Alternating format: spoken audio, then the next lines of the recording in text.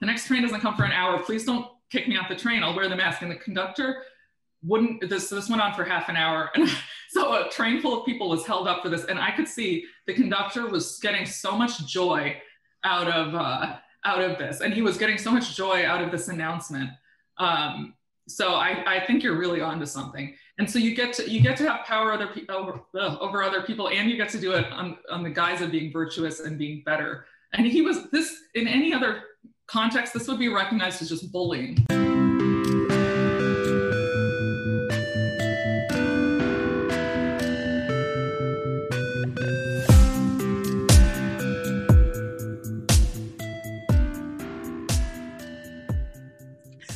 Hello and welcome to another episode of Chatter. Today I'm talking to Janine Younes, who is a contributor at the American Institute for Economic Research, a New York City public defender who believes lockdowns constitute human rights violations, and a left-wing lockdown skeptic. They are rare to find. So welcome to the show. Thank you. Thanks for having me. No problem. So before we start, I have to make two plugs. First of all, my book has just been released. So if you're interested in how politics is being affected by social media and how disaster capitalism is going to try and take advantage of Brexit, please go and order it. The link is in the description below. And also you can get 12 months with 35% off on ExpressVPN. It's also the link in the description below. So, Janine, when was the first time that you realized that lockdowns were causing like a real damage, or like what was the first time it like dawned on you that like this was going to hurt people? Really the very beginning. I mean, I just thought you can't really stop the world in its tracks. You know, the world is really interconnected. It's really complicated. And if we just stop something here, that's going to have ripple effects throughout the world. So it's sort of an instinctual reaction. And I thought, you know, I live in New York City. I represent a lot of poor clients. And I know a lot of people don't have the greatest living situations. They have, you know, eight people who live in one small apartment, kids who really rely on meals to get to schools, kids who are abused at home and really rely upon the school system in order to have people to tell about that abuse. You know, they tell their friends, well, now they can't play with their friends.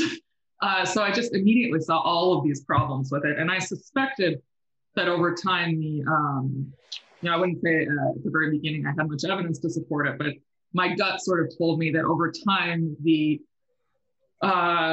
effects in terms of life years lost was going to be much higher because of lockdowns rather than because of the coronavirus. And I think that the past year has just shown that. I mean, there are more and more studies coming out about young adults and depression and all of these, you know, what this is doing to children, what isolation is doing to them. And I think we're only beginning to see the effects, I think, over, you know, another thing is a lot of people miss cancer screenings and other medical treatments, which is causing deaths. I think those will show or manifest more over time as time goes on. Now, it's honestly been a little strange because for me, I don't understand like why any of those like things that you mentioned, suicides, like mental health problems, cancer screenings, things like that. Like whenever that gets brought up, it's sort of just, it's not even considered. Like, you know, if we had like a discussion about it, maybe people could say, okay, there's like a fair chance that the deaths from COVID, like in this hypothetical discussion, would be higher than the damage caused by this. But like to even raise it as a point for discussion almost is seen as denying the existence of COVID in some cases, or just being callous and like you want to kill everyone's grandparents. And like, why do you think that COVID has become like the biggest fear overall? Like any other, like everything has to be sacrificed in some like scenarios seemingly just because of COVID. Like why is there no balance there? Well, I have a couple of theories. One is that, so, you know, sort of early on, there was a question about how serious this was. And I think whether this maybe was a real risk to younger people, you know, not the very elderly only, or I should say mainly. You know, and I could understand if this was the Black Plague or, you know, if something with the death rate of measles or MERS had gotten around the world, okay, well, we have to put everything aside and, you know, work to control this if that's possible. So I think early on there was a question as to whether it could have been like that, but very quickly we had, I'd say by the end of January, we had data from China. We knew that this wasn't that sort of virus. So that doesn't explain what's happening now. I think the politics was a lot of it, and I think U.S. politics, especially where Donald Trump sort of waffled at the beginning. He said he didn't seem to take it that seriously, and he went back and forth a little bit. I mean, he never knows, he doesn't know what he's doing at any time. But he's so reviled on the left, and rightly so. I mean, I understand why people don't like him. I don't like him. But I think that sparked this automatic reaction that, like, well, if Trump doesn't think this is that serious, it must be that serious, and it must be that we have to do everything we can, and anyone who doesn't agree is immoral. I think that's probably where it started, although it doesn't explain the UK or other countries, except maybe the Trump effect kind of, is broader than the United States. I mean, I'd be skeptical about that, but yeah, so then if it wasn't like the Trump effect, like solely, what were the other factors involved, do you think? I mean, I think there was a lot of hysteria, as I said at the beginning. I think people just really didn't have a good picture of what was going on, and some people, I think, just got it etched in their brains that they were going to die of this if they got it. I have friends who are otherwise healthy, in their 30s, and really think that this poses a significant risk to them, even though the data is in, and if you're a healthy 35-year-old, your chances of death are less than a car accident, or things that we assume risks on a day-to-day basis. Like, one of the interesting things has been to watch the split between like people who seem to think that lockdowns are the way forward, and that we have to take every measure necessary, and that basically that we all have to sacrifice like our freedom in order to save the vulnerable people, basically. And the split has been really, really not like exactly, but it's been almost along like party lines. Do you think that's also the Trump effect, or do you think that kind of speaks to something a little, like, I don't know, more philosophical in their like belief systems? Yeah, I think it's I do think the Trump effect is a lot of it. It just doesn't make any sense. I mean, we have numbers, we know what's going on here. Everybody is not going to die if we take a more Swedish type approach, or the approach Florida has taken now. So I think part of what's gone on is just a complete loss of rationality. And as you've sort of observed, an association of morality, with taking this position, which I consider the lockdown position immoral. I think it's oppressive of especially young people. Children they're the ones who are losing these crucial years of their lives, being punished and judged for engaging in the most natural behaviors that are really important to their development, socializing, playing with each other unhindered. I really disagree with masks as well. I think there's very little evidence to support them, and I think that they're particularly bad for children and their cognitive development. So I consider the lockdowners' position immoral in and of itself, and I don't understand how any rational or reasonable person can think that it's moral to look at only one problem and to discount all of the effects of approaching it in such a myopic way. Yeah, I mean, it's a little strange. Like from like a legal standpoint, like it mentioned, you say in your Twitter bio that you think that the lockdowns are a violation of human rights. Do you have like a more like specific legal explanation for that? Yeah, sure. I mean, I don't know exactly what your constitution is like, but I think a lot of what lockdowns are doing are unconstitutional. I mean, they're depriving us of, we have the right, freedom of assembly. There are a lot of issues with religious gatherings, which have actually been successfully challenged. The government can't just take your property without any due process, and that's what's happened here. I mean, if you can't run your business for a year, you're essentially being deprived of your property. You're also being deprived of your right to earn a living. So these things are so fundamental that I don't think that the Constitution even contemplates them. I don't think that the founders ever thought the government's going to tell people, sorry, you just can't earn a living for a year or two, maybe. It's stunning to me. I mean, not to mention, I mean, there's a internationally recognized right for children to obtain an education. Children in New York City haven't been in school. Most children haven't really been in school in a year. The teachers' unions are threatening not to come back until fall of 2022. So that will have been a total of 2.5 years. Yeah. Wait, is that serious? Are they actually like saying they're not coming back? Like they're not coming back? They mean like full classes in school buildings until fall of 2022? Well, there's some indication they're going to refuse to come back until all children are vaccinated. And we know there's not going to be a vaccine for children, as there shouldn't be a vaccine for children because the virus poses no danger to them, and they don't, we know they don't spread it very, very much. Right. So, but yeah, that's like what's happening with that battle? Are they threatening to go on strike or? Yeah, I mean, they're just saying they won't come back. They're extremely powerful in New York City. They're extremely powerful. If they won't come back, there's not much anyone can do about it, as both the mayor and governor have learned the hard way, and the people of the city of New York. It's really unbelievable. Wow. And is it just New York where the teachers' unions are threatening something like that, or is there a more like nationwide movement going on? It's happening it's a big problem in California. Chicago, I think, has had I pay the most attention to New York since I live here, but it's a problem in many, many blue states now. Yeah. Wow.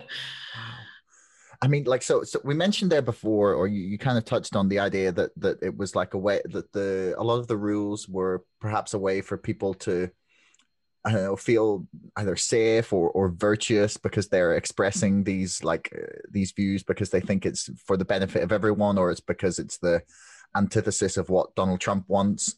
Like, do you think there is like an element of people wanting to get on their high horse, where you see like lectures like on public transport or places? Like, do you think there is like an element of virtue signaling in there, or do you think like it's genuine, like either fear or concern from these people? I think both. I think there's so much virtue signaling.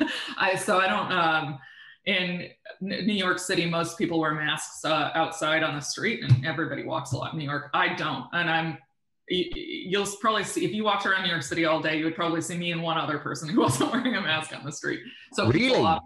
Yeah, everybody wears them. And I don't, some fewer people wear them exercising, so you'll see runners a little bit more often, but most runners wear them. And I run without a mask and people get very upset. There's something about the idea of, I guess you're breathing heavily near them or something. But so people constantly go up to me and tell me, and I also sometimes just don't wear a mask on the subway, even though it's the rule that you have to. I just see how much I can get away with it, because I think it's really important to rebel. And unless more people start saying I'm not doing this, these mandates are never gonna be repealed. But I think a lot of people really enjoy feeling superior to other people, and that's the impression I get. Because that's been the suggestion of a few people. I saw Michael Malice, the kind of anarchist, I don't know exactly how you would describe him, like talking about it, and he was basically just like, it's a way for powerless people to feel powerful, and that's like that for me, it's definitely got to be some of it. Like the best bit is when I've seen a few videos where people are like really terrified that someone's not wearing a mask, so they come up really close to them and and stand there and shout at them for a while. And just go, if it was all about fear, you probably wouldn't be standing beside them. I actually, a few months ago, I was on the New Jersey Transit, and they had a new rule that you could no longer drink water because you have to take your mask off. So the conductor would announce every few minutes, you cannot take your mask off. You cannot drink water on the New York City Transit anymore, because to do so, you have to take your mask off. And at some point, the train just stopped, and the same conductor, I recognized his voice, came up to a guy in front of me and said, you have to get off the train.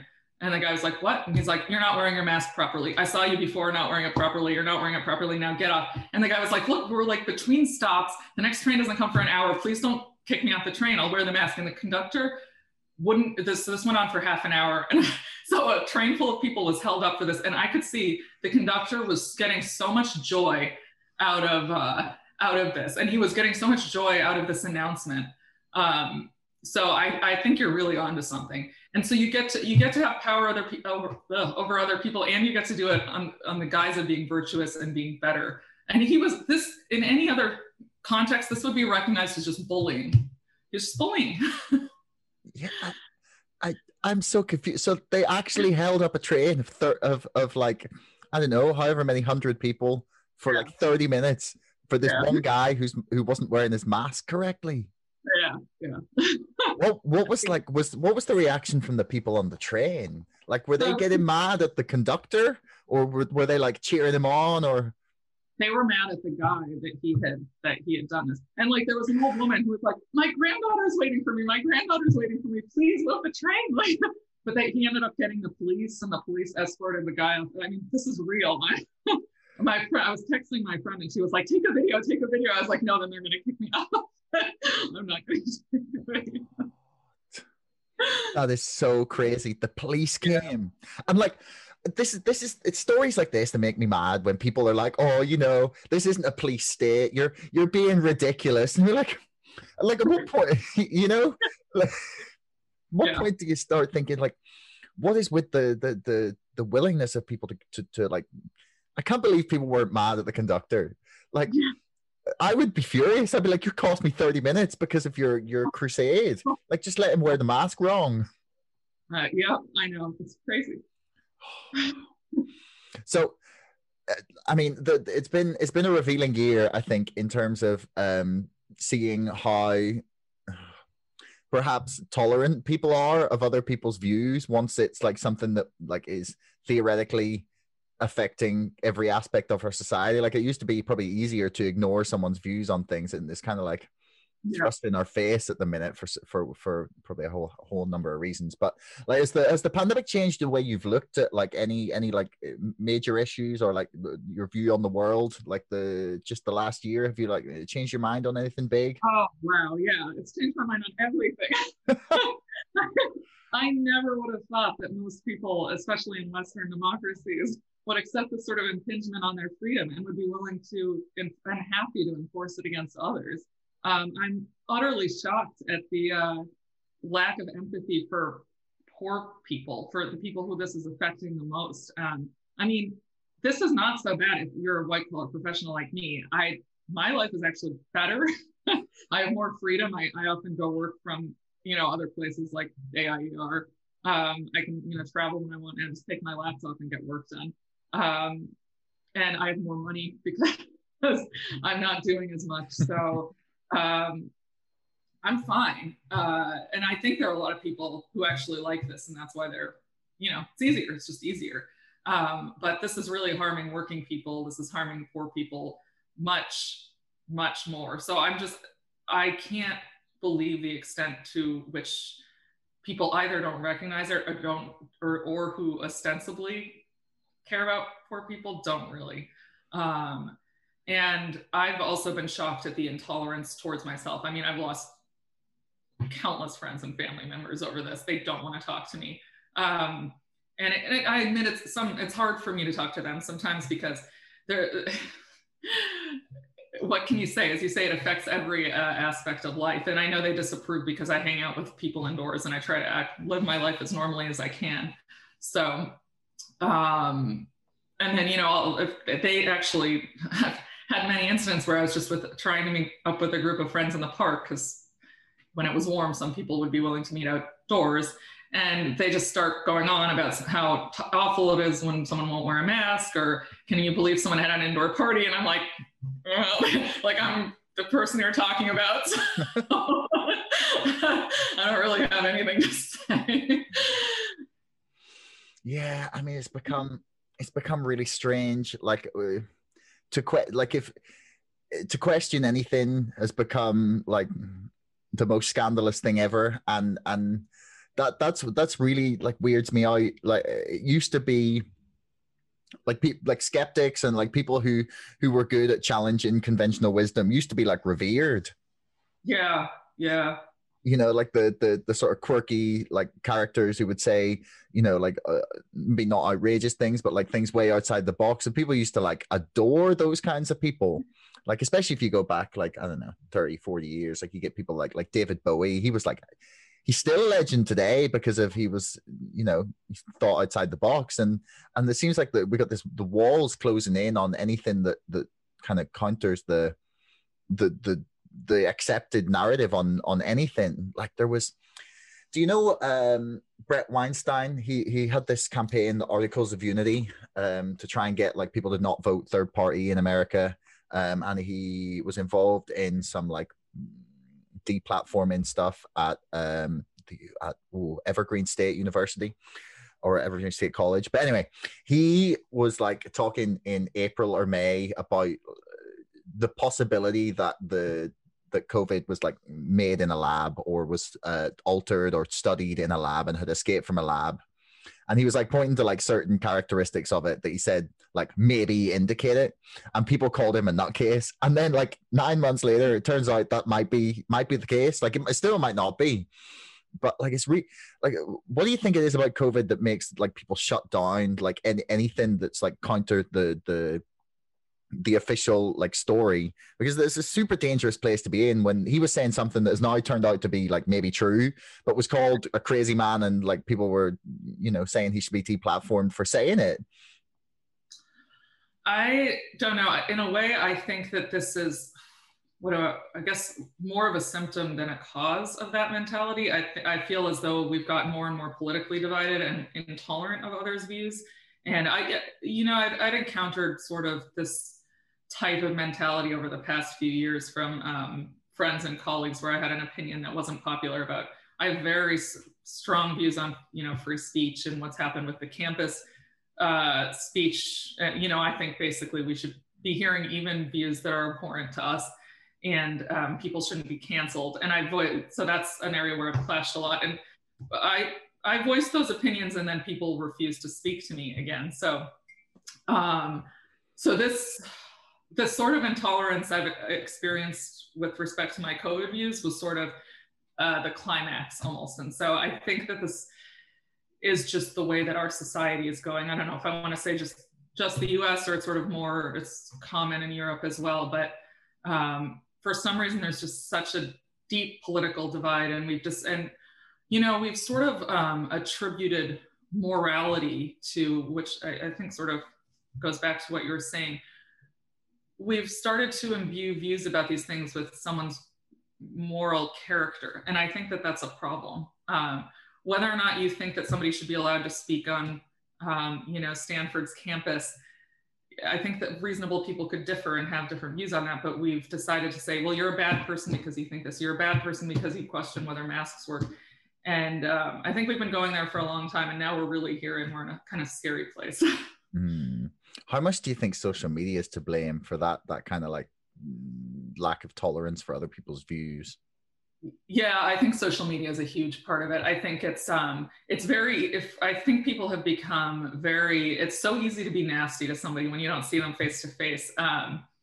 And so I think that has sort of increased this divide, not to mention you can just say whatever you want with it. There's just so much information, and a lot of it is completely crazy. And so it's just kind of, I think it's sort of polarized things even more than we were before. So it's too bad. I thought it might be a good thing, just making, you can share information much more easily, but I think it's been by and large negative. And then if we didn't have social media, we probably wouldn't be where we are with the coronavirus stuff. Yeah, potentially not. I mean, for like a very brief detour into like, I talk about this in my book, actually, shameless plug, where and I talk a lot about how we can kind of get like fixed into our own like little information bubbles, and the way the filter bubbles work, and the way the algorithms push us towards things that like sort of confirm our bias or make us really, really angry. There's no like middle ground, like in terms of what algorithms tend to recommend. It's always like the extreme. and it Yeah. tends to like keep us like hold in these little communities where we're only seeing like the most extreme version of the other side of the argument that's popping up because it makes people mad, basically. Or you're seeing like the extreme confirmation of like your own side of the argument, where there seems to be this like constant competition to like be the most extreme, Yeah. for for the most like I don't know, MAGA points or the most woke points, or whatever whatever the issue is. You get the most like, I don't know, making the libs cry, or you get the most like shutting Trump down points.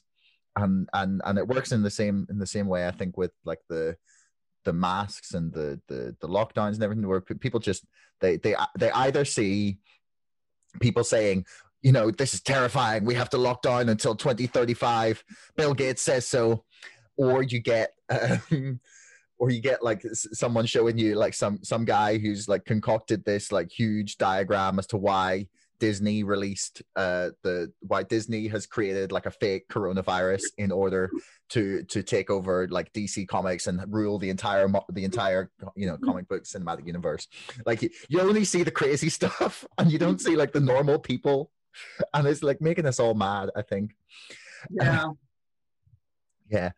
So like one of the interesting points that like it's your Twitter handle, like Lefty Lockdown Skeptic, and it's been interesting for me to watch like the division, and we talked about like generally across society, but on the left especially, and to me it kind of looks like you're separating like the lefties from like the classical liberals, like the people who would have been probably quite centrist but like believe in the ideas of the left because the Overton window has been shifted so far right. But like as soon as something where they're like trying to argue for, say, like freedom of speech or something along those lines, or just freedom of assembly or anything that's being violated right now, that they're kind of being cut aside from the majority of the left. Like, would you say that's accurate?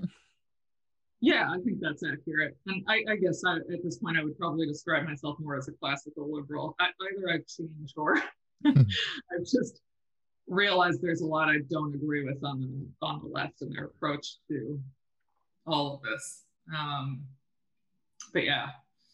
I mean, like I find the same thing, that I've kind of like, I've like almost redefined my politics as like thinking that maybe I'm probably quite close to a classical liberal, even though like my friends constantly make fun of how left wing I am.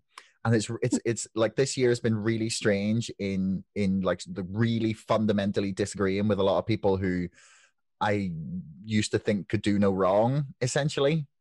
And not that I don't still believe in a lot of their causes, but like just like, when did you realize that you were not in the majority? Like after the initial kind of chaos had calmed down and people started to get more of a grasp on what this was, say around like April, May time, like when did you realize that you were still like heavily in the minority? Yeah, I'd say April or May. I started, one of the things that I think really made me question. So I read the New York Times, or I used to read the New York Times a lot and listen to NPR, like all good liberals in the United States.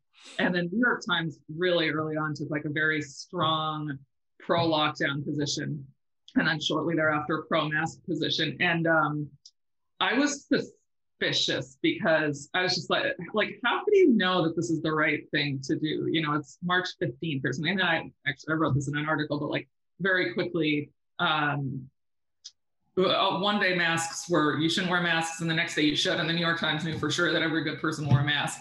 And I was like, I mean, it's one thing to say, maybe this is a good idea, maybe you should try it. It's another thing to sort of, all of a sudden you're a terrible person if you don't want to wear a mask.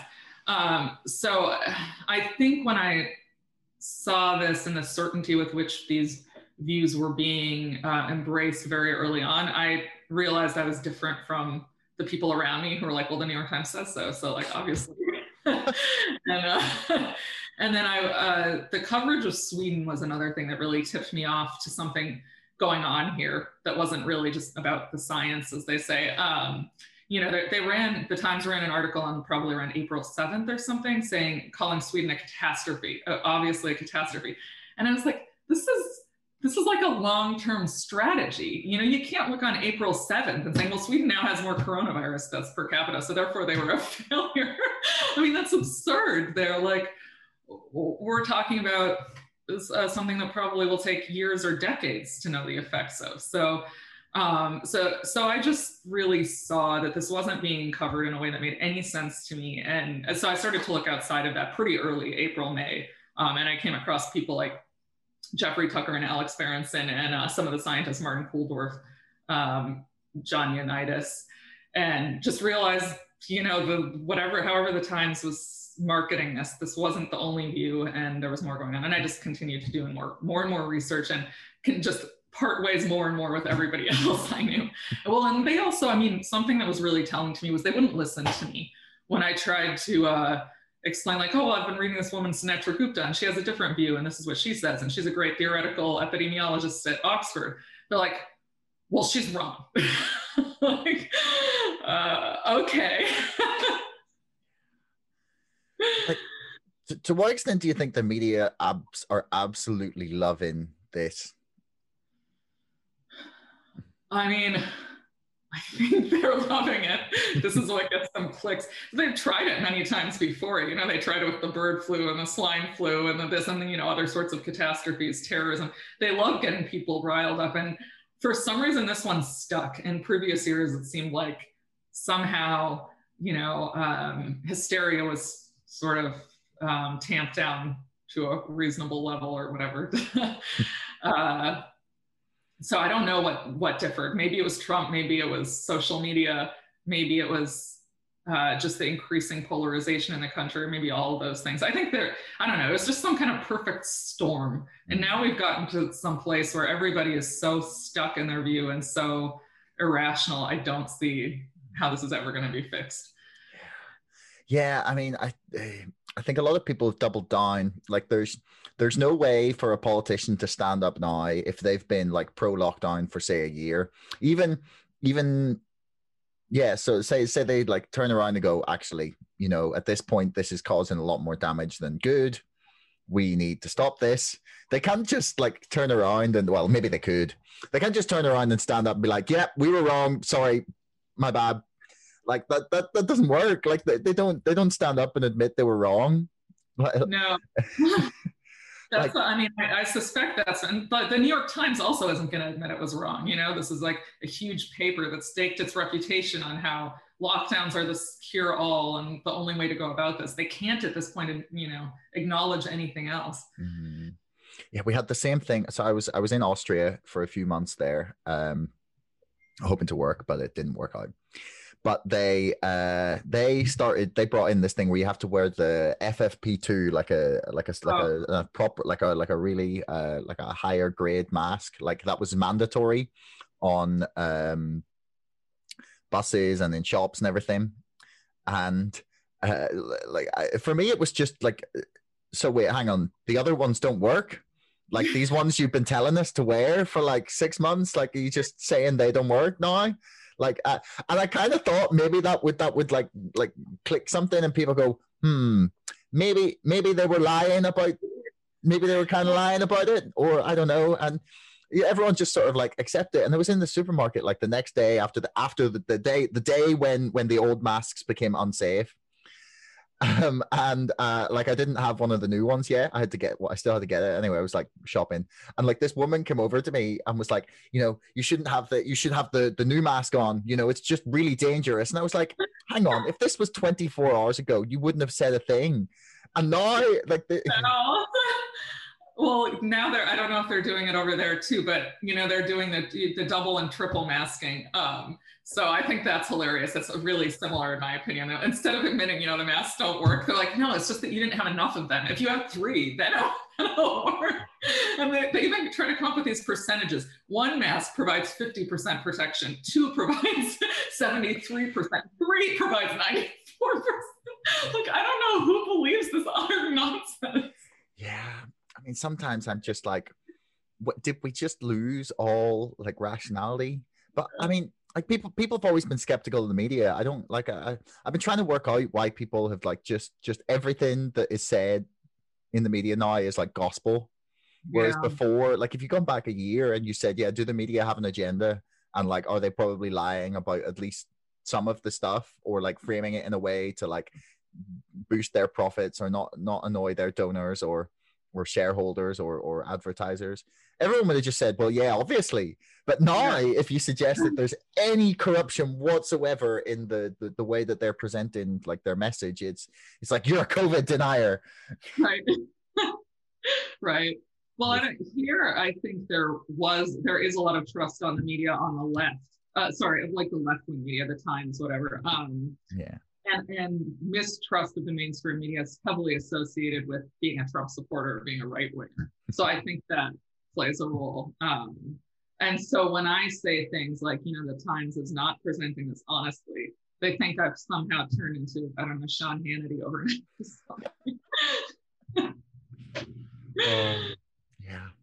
Yeah. I mean, like I like to think that they're all lying. It's a much easier way to be. And they just, they're all lying about different things and for different reasons. But makes more sense. I mean. Yeah. Like you kind of mentioned like the coverage of Sweden, and at at home, like we haven't really, something I've noticed that we don't compare our own responses very much to like other places who have like wildly different results.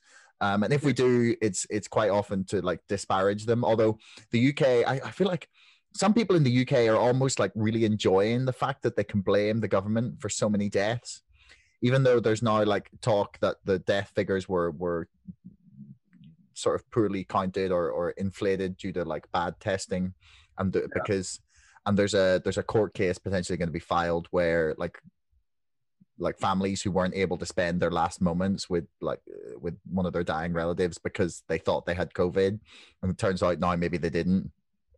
I'm going to be interested to watch how that court case plays out.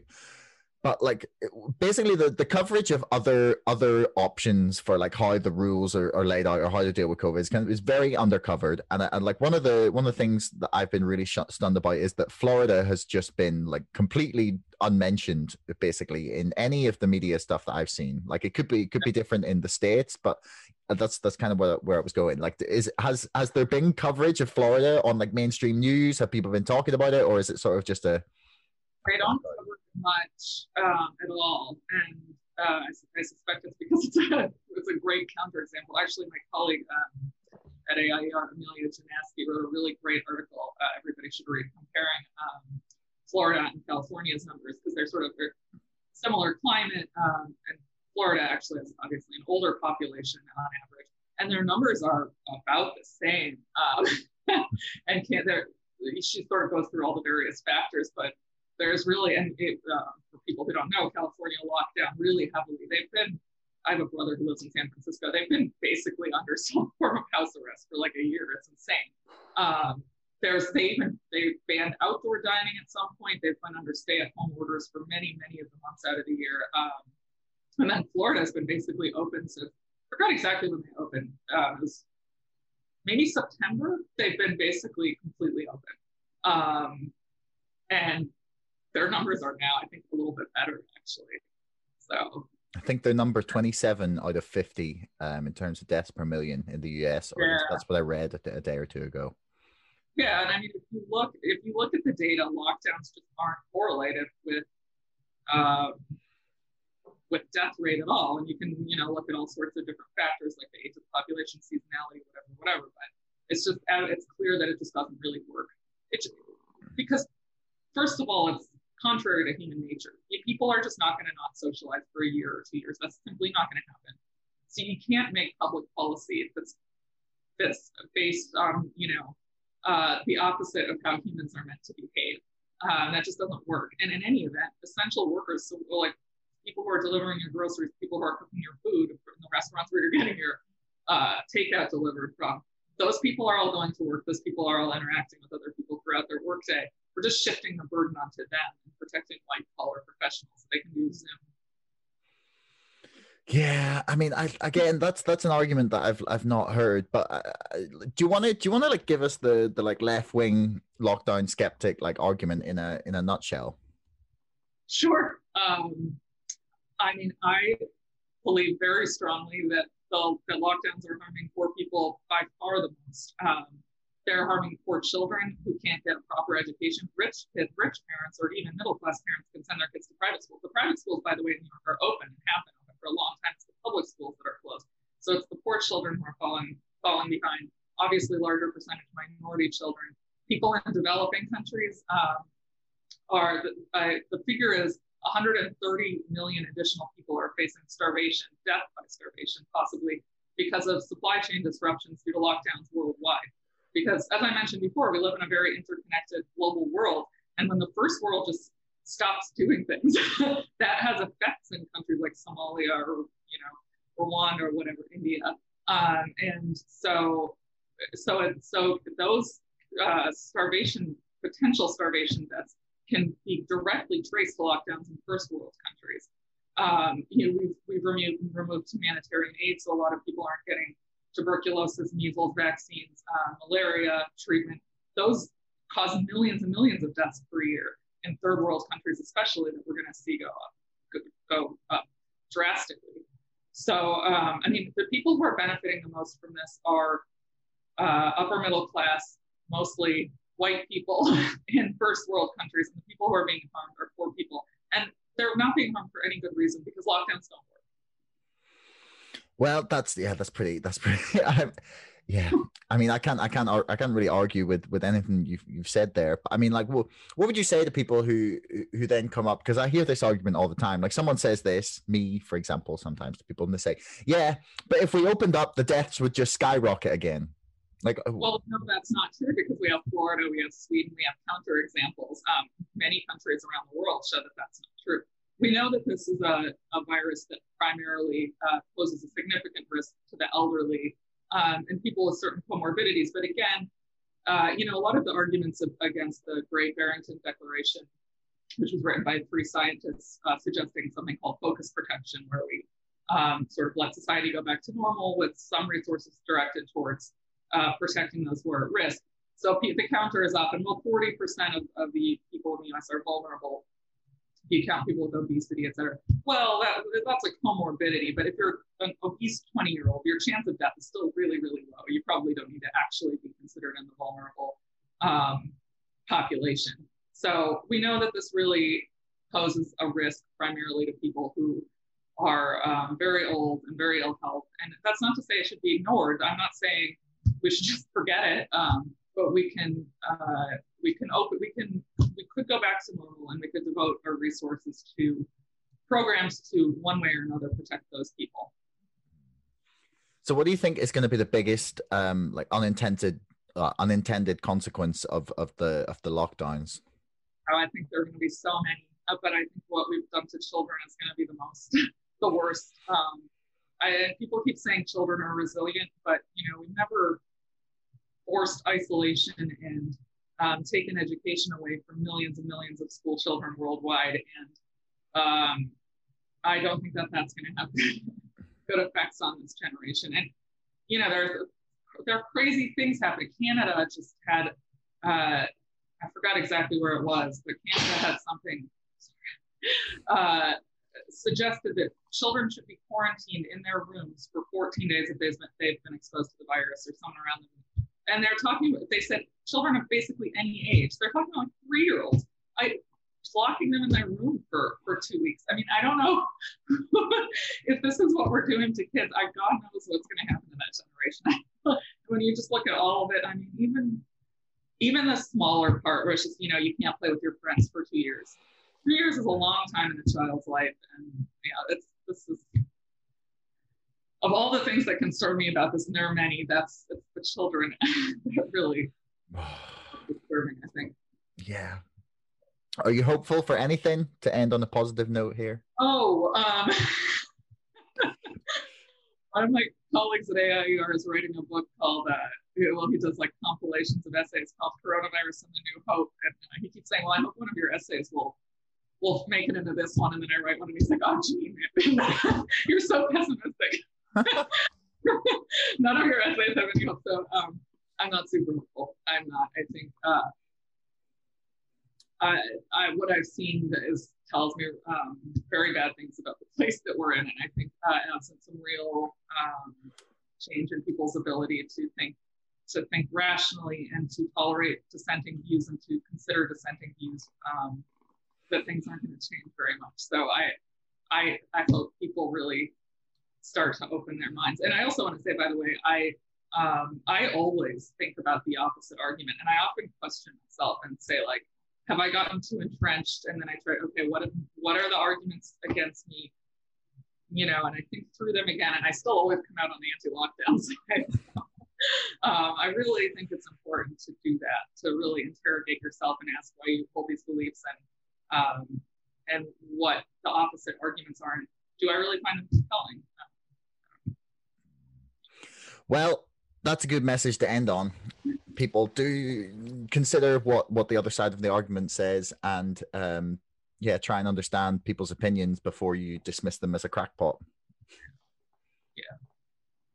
But yeah, Janine, thank you very much. It has been a pleasure. People can follow you on Twitter. What's your handle? It's Lefty Lockdowns 1, I think. That was mostly because I didn't think through the name. I didn't know about Twitter. So I was like Lefty Lockdown Skeptic, and then it got shortened to Lefty Lockdowns. That sounds like I'm pro lockdown. Lefty Lockdown. Okay. Well, I will link that in the description below for everyone. So thank you very much. Thank you. Thanks so much for listening. If you enjoyed the show, please subscribe, follow me on Twitter, or sign up to our mailing list. Thanks a lot to our sponsor, ExpressVPN, the #1 most trusted VPN. Get lightning fast connectivity with servers in 160 locations across 94 countries. Keep your browsing privacy safe with ExpressVPN, and get a 35% discount on 12 months of ExpressVPN when you follow the link in the description. Don't forget, my book is now out and available to order on Amazon and on bookshop.org. That's Brexit, the Establishment Civil War. And most importantly, thanks for listening. We'll see you next time.